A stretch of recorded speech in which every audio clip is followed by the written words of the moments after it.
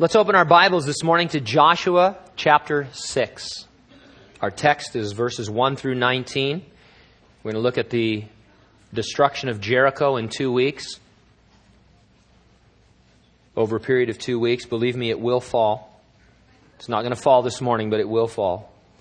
Our topic there is that the Israelites march around Jericho's walls while its inhabitants huddle in fear. The title of our message, Against Wall Odds. It was either that or the walls have fears. Fears. Yeah, there's an old saying, the walls have ears. Or I was going to do the Hole in the Wall gang from...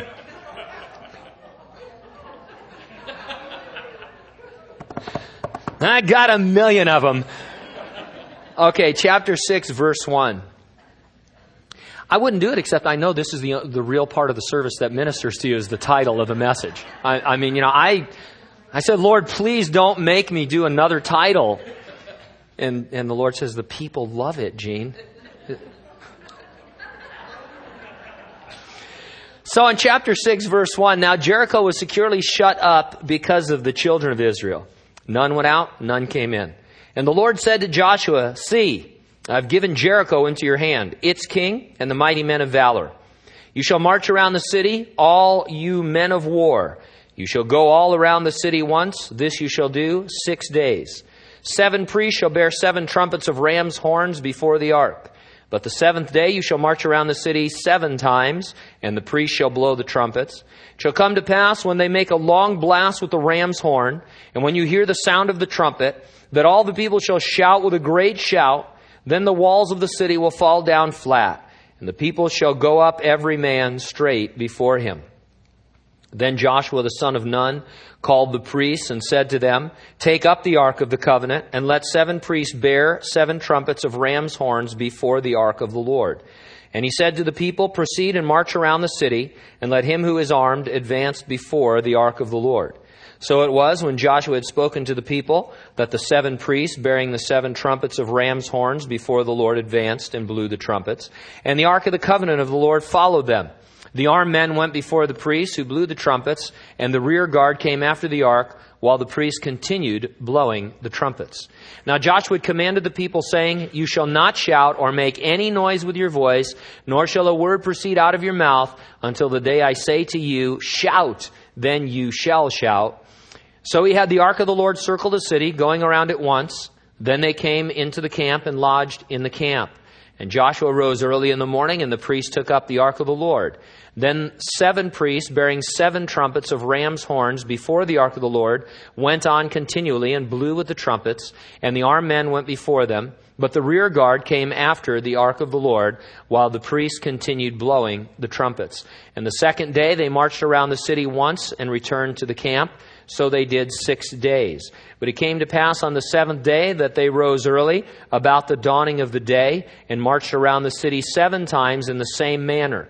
On that day only they marched around the city 7 times. And the 7th time it happened, when the priests blew the trumpets, that Joshua said to the people, shout, for the Lord has given you the city. Now the city shall be doomed by the Lord to destruction, it and all who are in it. Only Rahab the harlot shall live, she and all who are with her in the house, because she hid the messengers that we sent. And you, by all means, abstain from the accursed things, lest you become accursed when you take of the accursed things, and make the camp of Israel a curse and trouble it. But all the silver and gold and vessels of bronze and iron are consecrated to the Lord. They shall come into the treasury of the Lord. Let's pray. Father, help us as we look at this really well-known story, this famous story. I pray this morning that it would be our desire, Lord, to learn from it those insights that are most needful for where we're at right now in our own walk and the Jerichos that we face, the walls, Lord, that seem so impregnable and impossible, so that we would have an understanding of how you are going to knock them down before us and give us victory. Victory that you've won for us already on the cross in Jesus Christ. Victory that is promised to us, Lord, as children of God. We thank you and praise you in Jesus' name. Amen. Simulators are the ultimate video games. Years ago, one of the brothers here at the church was in charge of the flight simulators at Lemoore Naval Air Station. He took me out there and let me attempt carrier landings. I crashed every time. Fresno PD has a video simulator that puts you on the streets as a police officer in a shoot, no shoot situation. Last time I was there for some chaplain training, they tested us on it. I got shot or stabbed and was killed every time. Whether it's a $50 million fighter jet or a $500 Beretta, my weapons proficiency in a combat situation needs improvement. The Israelites demonstrated weapons proficiency at Jericho. The stronghold fell to them. The only obvious weapon they had was a short sword, insufficient against a fortified city. You therefore realize that their weapons were spiritual and thus mighty to the pulling down of enemy strongholds. The weapons they fought with are the same weapons available to you and I in our spiritual warfare. They are sufficient to the pulling down of strongholds when we demonstrate our proficiency with them. I'll organize my thoughts around 2 points. Number one, strongholds fall when you become convinced of your weapon's sufficiency. And number two, strongholds fall when you demonstrate your weapon's proficiency. First of all, in verses 1 through 9, let's talk about the sufficiency of our weapons. Bible commentator Leon Wood describes ancient Jericho, and he says, "The walls were of a type that made direct assault practically impossible. An approaching enemy first encountered a stone abutment, 11 feet high, back and up from which sloped a 35-degree plastered line of jagged cliffs, reaching to the main wall some 35 feet vertical above. The steep, smooth slope prohibited battering the wall by any effective device or building fires to break it. An army trying to storm the wall found difficulty in climbing the slope, and ladders to scale it could find no satisfactory footing." Archaeologists also describe the fortification of 2 walls that surrounded the 9-acre city. The outer wall was 6 feet thick, and the inner wall was 12 feet thick, and they were 15 feet apart. Furthermore, the city was built on a mound, making approach to it even more difficult. The task was physically impossible to Joshua and the Israelites, and so it's a good thing their weapons were spiritual and not physical. Jericho can stand for many types of enemy strongholds in your life. It may be some seemingly impossible enemy within, some drive or desire you've struggled against all your Christian walk. It may be some seemingly impossible outward situation at home or at work or somewhere else. Whatever it is, it can be taken. Your spiritual weapons are sufficient to pull down its walls. Now, the opening 9 verses summarize God's strategy. Probably a representative group of the armed men were to march around Jericho once a day for 6 days, followed by 7 priests, each blowing a trumpet. The priest carrying the Ark of the Covenant would come next. The rear guard would complete the procession. The only noise permitted was the sound of the trumpets. On the 7th day, the procession would march around the city 7 times. The priest would give a long blast on the trumpets, and then the marchers would all shout. God would then cause the walls to fall down flat so that the city could easily be taken. Looking down upon the Israelites from the walls, their enemies saw a congregation of believers with God's presence in their midst, marching in a specific order, and each having a specific function. You should be able to see the same thing as you look down upon a local church. We are God's congregation of believers on the earth today. We don't have the ark. We have the fulfillment of the ark in that Jesus promised to be present when we gather, and he promised to walk in our midst. The Ark of the Covenant represented the physical presence of God in the midst of his people in the Old Testament. When Jesus Christ died on the cross, the veil in the temple that separated men from the Holy of Holies, where that ark rested, was torn in two from top to bottom, symbolizing that access to God was open to all who would receive Christ as their Savior, that there was no veil between God and man, and that Jesus was spiritually present with us at all times. And then a couple of my favorite promises in all the Word of God. Jesus said to us, when 2 or 3 of you are gathered together in my name, there I am in the midst of you. And certainly that applies to any gathering of believers. But when he says in my name, it has a special significance to meetings of believers, meetings of the church. And then a beautiful picture in the revelation of Jesus Christ there in chapter 1.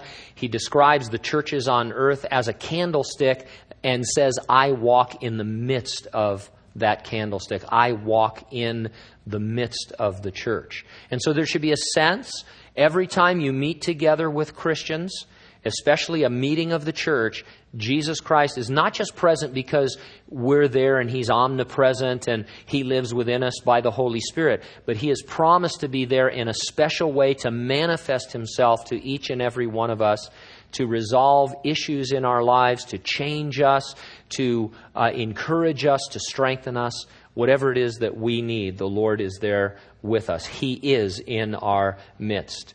And then in the church, we are to find our specific gifts, and then we are to march together as one body in God's specified order for us. One of the great images of what a church is like is Paul's picture of the church as the body of Christ. If Jesus is the head giving direction and orders, the church, every living believer, is part of the body.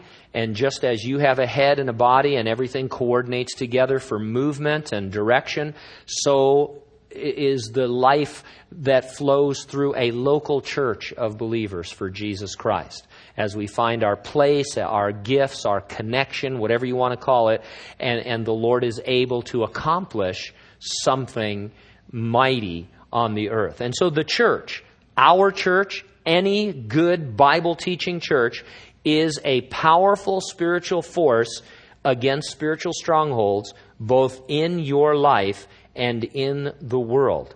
No wonder, therefore, that the church is always under attack from both without and within. The church is portrayed as failing in its mission.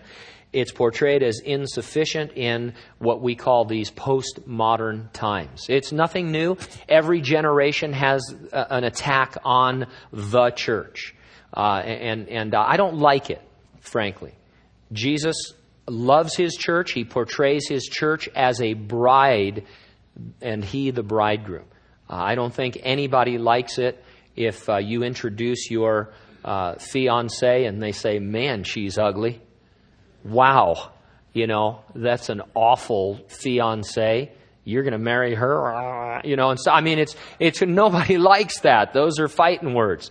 But a lot of times, we pick up books. I could find 6 books probably right now in any local Christian bookstore that start off by criticizing the church of Jesus Christ. Because the church is failing, this is happening and that's happening, so we need to recapture this and redo that. And in reality, it's just easy to criticize.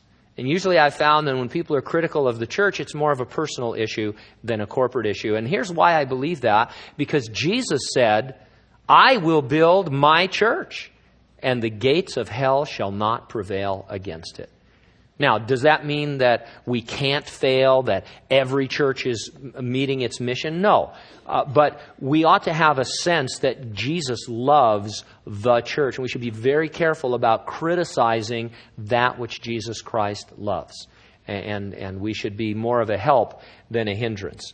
The Israelites had one offensive weapon. It was their sword. So are we portrayed in the Bible as having the sword of the Spirit, which is the Word of God. It too is constantly attacked as failing, as being insufficient in these more technical, difficult, complicated times. It's almost as if the Bible was okay for David and Paul and Peter and those guys, but now, come on. How could the Bible be sufficient in our modern age? And it's something that catches on. We like to think of ourselves as superior to generations that have come before. I think we're probably superior in technology, but we are definitely not superior in morality, for one thing, and in many other areas as well. We still can't figure out how some of the ancients did some of the things they did, so much so that we say, hey, aliens did it. We don't know how they could have done that with their technology. So George Jetson came down and did it, you know. Wow, you're an idiot. But anyway, you know, that's so we need, you know, the Bible is sufficient for all issues of life and godliness. And again, we need to be careful about that as people want to attack the Bible and bring in this other information to aid the Bible in its mission. God promised that His word would not go, that it would go forth and it would not return void, but it would accomplish its eternal purposes. The success of your spiritual warfare begins with your commitment to a local congregation of believers that that has the Lord in its midst and holds the Word of God as its only final authority. Believers are defeated who are not finding their specific gifts and placement in a church. Churches fail when they move away from the simple formula of worship and the Word. We have weapons sufficiency against any enemy stronghold, within or without. It is a tactic of our enemies to get us to doubt the sufficiency of Christ and of His Word and of His church. Don't do it. Verses 10 through 19, strongholds fall when you demonstrate weapons proficiency. The 6 days of marching and the seventh day of marching 7 times was a demonstration of weapons proficiency. When the walls finally fell, the Israelites would look back upon the spiritual weapons God had equipped them with. They were and are very unusual weapons, starting with the first in verse 10. Now Joshua had commanded the people, saying, "You shall not shout or make any noise with your voice, nor shall a word proceed out of your mouth until the day I say to you, shout, then you shall shout." The first spiritual weapon was they needed to learn how to control their tongues. Wow. There's no way I would start there in any list of spiritual warfare. I've read some books on spiritual warfare. There are some good ones. Most of them are not. And they have all kinds of crazy techniques that you need to apply in order to do spiritual warfare. There's all kinds of different prayer techniques. There's different types of fastings. There's different postures in which you hold your hands a certain way to attack certain enemies and to heal certain people. And you'll see sometimes this, you know, and people who have gone through these healing seminars, and somebody will say, "Man, I've got some back pain," and they'll break into the back position, you know, and stuff. And it sounds funny, but it's really kind of tragic because they're taught that power flows through your body in a certain way, and you wouldn't want. I mean, if you're like this, you're going to heal a headache, and you know, so you want to go a little bit sideways and get the back and stuff, you know, and there's all these like crazy things that you have to do in order to take on the devil and to do this spiritual warfare. And not a one of them ever says, "Hey, before we get started, learn to tame your tongue as a Christian." But it turns out to be of incredible importance in the Bible. The New Testament book of James contains a long section on the taming of the tongue.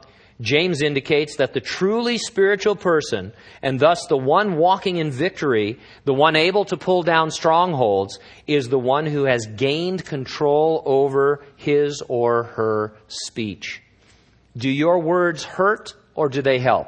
Do they encourage or do they discourage? Do they speak well of others or do they cast suspicion on others? No one is spiritual who does not tame their tongue.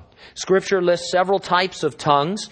There is the flattering tongue, the backbiting tongue, the whispering tongue, the deceitful tongue, the slanderous tongue, the lying tongue, a contentious tongue, a tale-bearing tongue, a murmuring tongue, and a filthy tongue. I envisioned myself in a meat market looking at all these different tongues, you know. Stuff. Oh, you know.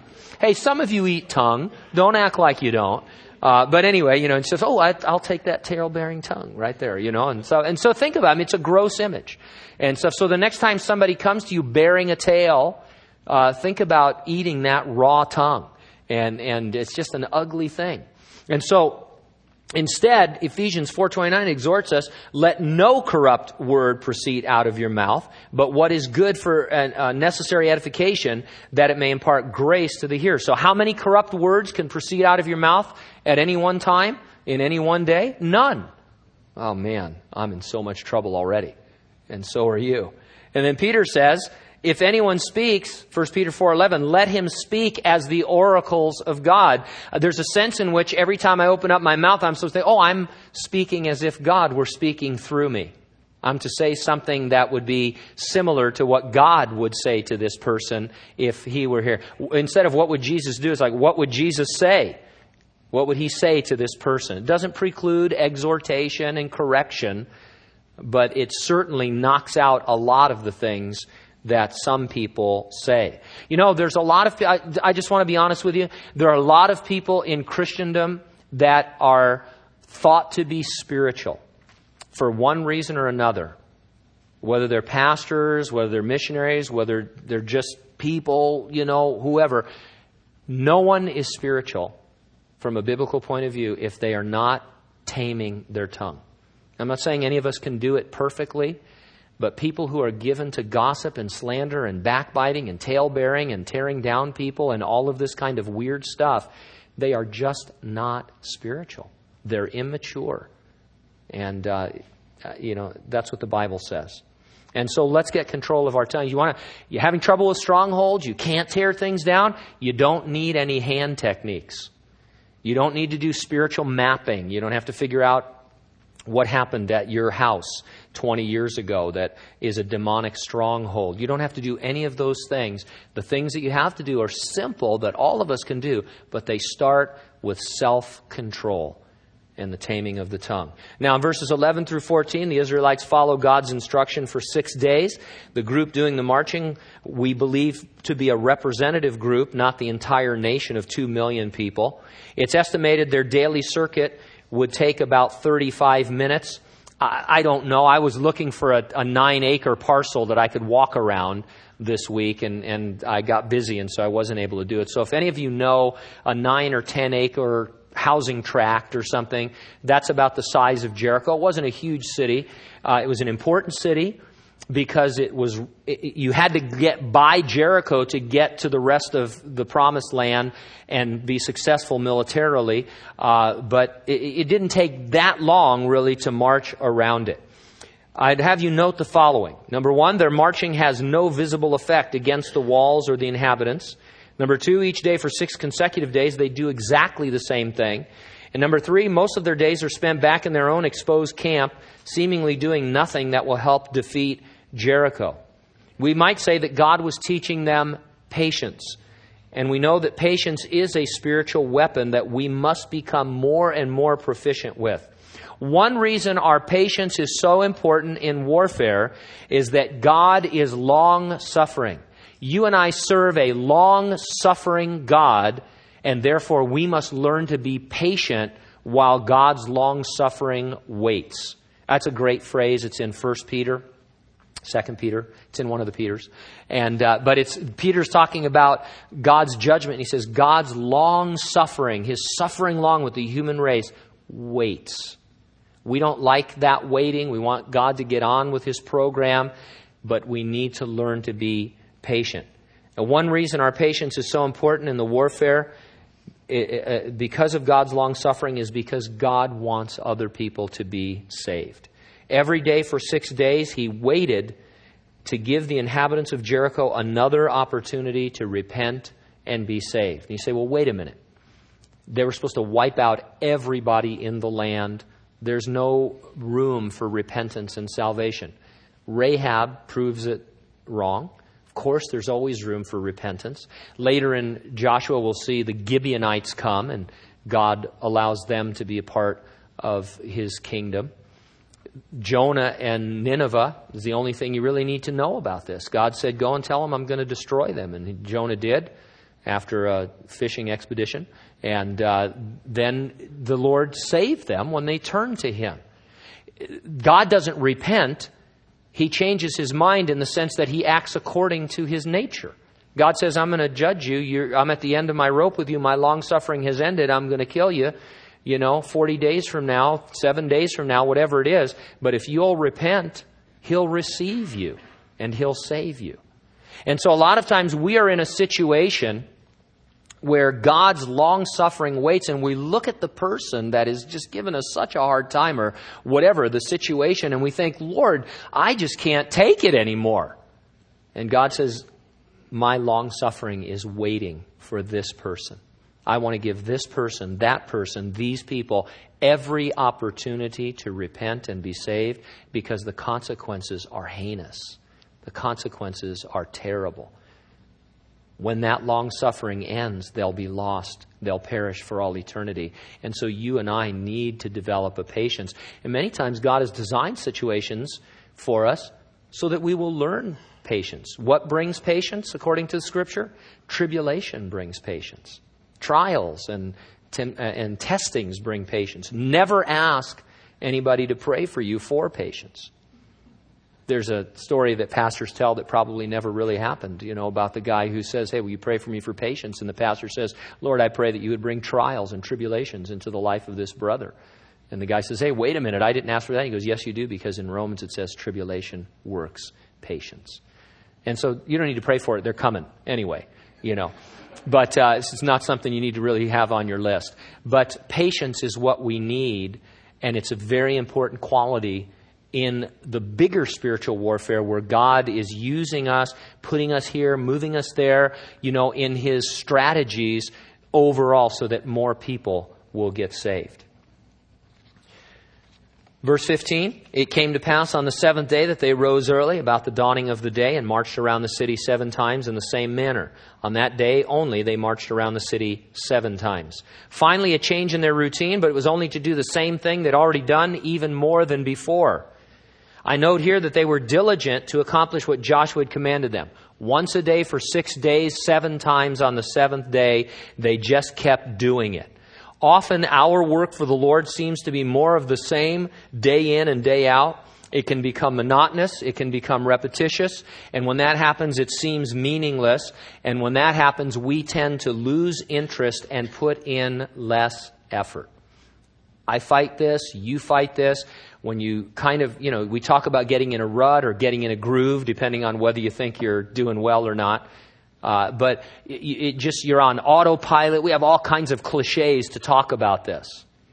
Maybe when we're first asked to do a ministry, let's say, since we're all here, I can use the church as an example. You're first asked to do a ministry. You're not just on time, you're early. You're ready to go. You're gung-ho. You've fasted the day before. And you've prayed about it, and you ordered books on, how to pass out bulletins. The bulletin passer outer, by Spurgeon or whatever and stuff, and you're doing searches on the internet for bulletins and stuff. I mean, you're so into it, whatever it is. And then over time, some of us, if we're honest, I can make it. I think I can get there on time. Only those 5 people get there early, and I can hit them later, And so we just let down sometimes. And we shouldn't. We need to be diligent. Jesus, 30 years on the earth, God in human flesh, before He did anything really significant in terms of ministry. 3.5 years of ministry after those 30 years. Action-packed, of course. But for 30 years, we believe He worked as a carpenter. And He didn't work as, some kind of Finnish carpenter doing custom homes in Nazareth. It wasn't one of these, he didn't draw out these amazing designs for things that people had never seen before. He made common implements, common articles for poor people. He probably had a certain table design that he punched out day after day after day after day after day, decade after decade for 30 years.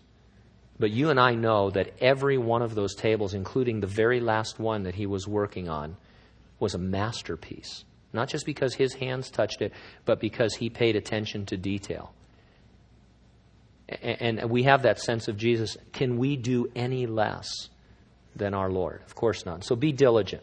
It's a mighty weapon to the pulling down of strongholds. You can't get ahead of yourself.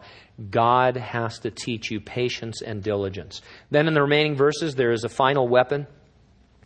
The 7th time it happened, verse 16, when the priest blew the trumpets, Joshua said to the people, "Shout, for the Lord has given you the city. Now the city shall be doomed by the Lord to destruction.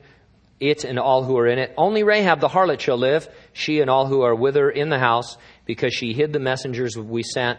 And you by all means abstain from the accursed things, lest you become accursed when you take of the accursed things, and make the camp of Israel a curse and trouble it. But all the silver and gold and the vessels of bronze and iron are consecrated to the Lord. They shall come into the treasury of the Lord. We're going to talk more about Rahab next time, Lord willing. For now, I want you to notice the emphasis on abstaining from the spoil. Jericho was a real city that the Israelites conquered in Canaan, but it also serves as an illustration of what the Bible might call the world. Like Jericho, the world and everything in it are doomed for destruction. Thus the Apostle John warns us in 1 John chapter 2, verses 15 through 17, do not love the world or the things in the world. If anyone loves the world, the love of the Father is not in him. For all that is in the world, the lust of the flesh, the lust of the eyes, the pride of life, is not of the Father, but is of the world. The world is passing away, and the lust of it, he who does the will of God abides forever. This is what we call the biblical doctrine of separation. We are to be in the world to affect it, not of the world and affected by it. Instead of being drawn by the things of the world, we are to devote the worldly resources we have to the Lord's use. Separation is an attitude of your heart that enables you to analyze your every involvement with the world in order to glorify God. It doesn't mean you can't enjoy things. God has given us all things richly to enjoy. In fact, only the person who has the world in a proper perspective can really enjoy the things of the world. You can say, hey, this could be fun, this is exciting, this is neat, but in perspective, it's all going to burn, it's all going to be gone, and I have something greater. You don't get all drawn into it. You don't spend your whole time and life and resource on this one thing. You have a light touch with the world, and there's a freedom to that. Separation. You are facing a stronghold or multiple strongholds. Maybe it's something that you've struggled against all of your life.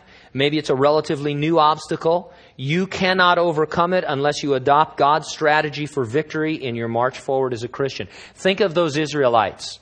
Every day for 6 days and then 7 times on the 7th day, exposed to the enemy, what they were doing seemingly having no effect. All they were doing was marching as a congregation with God in their midst.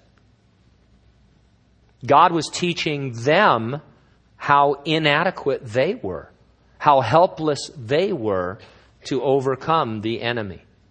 And then He would show them in a moment how that He would destroy their enemy, giving them confidence and courage to take on any enemy that might come.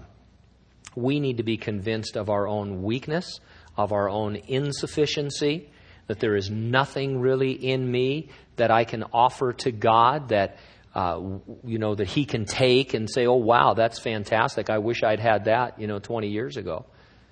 The Lord doesn't need that. He wants to show us His glory. All we need to do is have Him in the midst of us, in the midst of our life, in the midst of our heart, and He'll win the victory for us. And so these are the things that we can have: a controlled tongue, patience, diligence, and separation from the world. It is a weapon set we can become proficient with. Added to the sufficiency of worship and the Word, no stronghold can stand against us, and no weapon formed against us can prosper. One final thought. These people marched for 7 days, and that means, if you're thinking, they must have marched on a Sabbath day. The 7th day is the Sabbath. Whether the Sabbath fell on the last day when they marched 7 times, we're not sure. But somewhere in the 7-day marching, they marched on a Sabbath, which thing was unlawful for the Jews to do, unlawful to work on the Sabbath day, unless this wasn't work. Unless God said, no, this spiritual warfare, this is not work, this is rest. Very interesting. Because I think we like to portray spiritual warfare as some kind of really serious work, only for the few, the proud, the missionaries, the ministers. I mean, wow, spiritual warfare. I mean, look at that and stuff. And God says, no, you guys just march and march and march. What about the Sabbath? What about the Sabbath? This is rest. You rest in the victory. The beginning of this chapter, the Lord says, I've given them to you. It hasn't happened yet, but I've given you the city and all the warriors. You'd have really nothing much to do. This is a mop-up campaign. All of our Christian life is a mop-up. We're the ones that let it get out of control. We're the ones that get overwhelmed. We're the ones that we almost build these cities. We build some Jerichos. God says, no, this is just rest in me. Worship me. Have me in your midst. Be a part of a Bible teaching, Bible believing congregation. Find your place in it. Minister there. Be patient. Be diligent in all of those things in the church and in the world. Stay separate. Enjoy the world. Show a positive joy in Christ. Enjoy the world, but don't be affected by it. And your strongholds will fall. Let's pray together. Father, we thank you for these things. The simplicity of them overwhelms us. We want there to be something more difficult to do. In so many ways, we're like Naaman in the Old Testament, Lord, who was expecting the prophet to give him a difficult task to heal his leprosy. And when the prophet told him to just dip in the Jordan River several times, he was upset and angry. But when he did it, he was healed. I pray, Lord, that we would do these simple things and see ourselves healed from the things that we struggle against. That we would see strongholds fall, that walls would fall all around us. We would go in with the sword of the Spirit and take that stronghold once and for all. Taking none of the spoil, but dedicating it as unto you as we look for you to come and receive us home.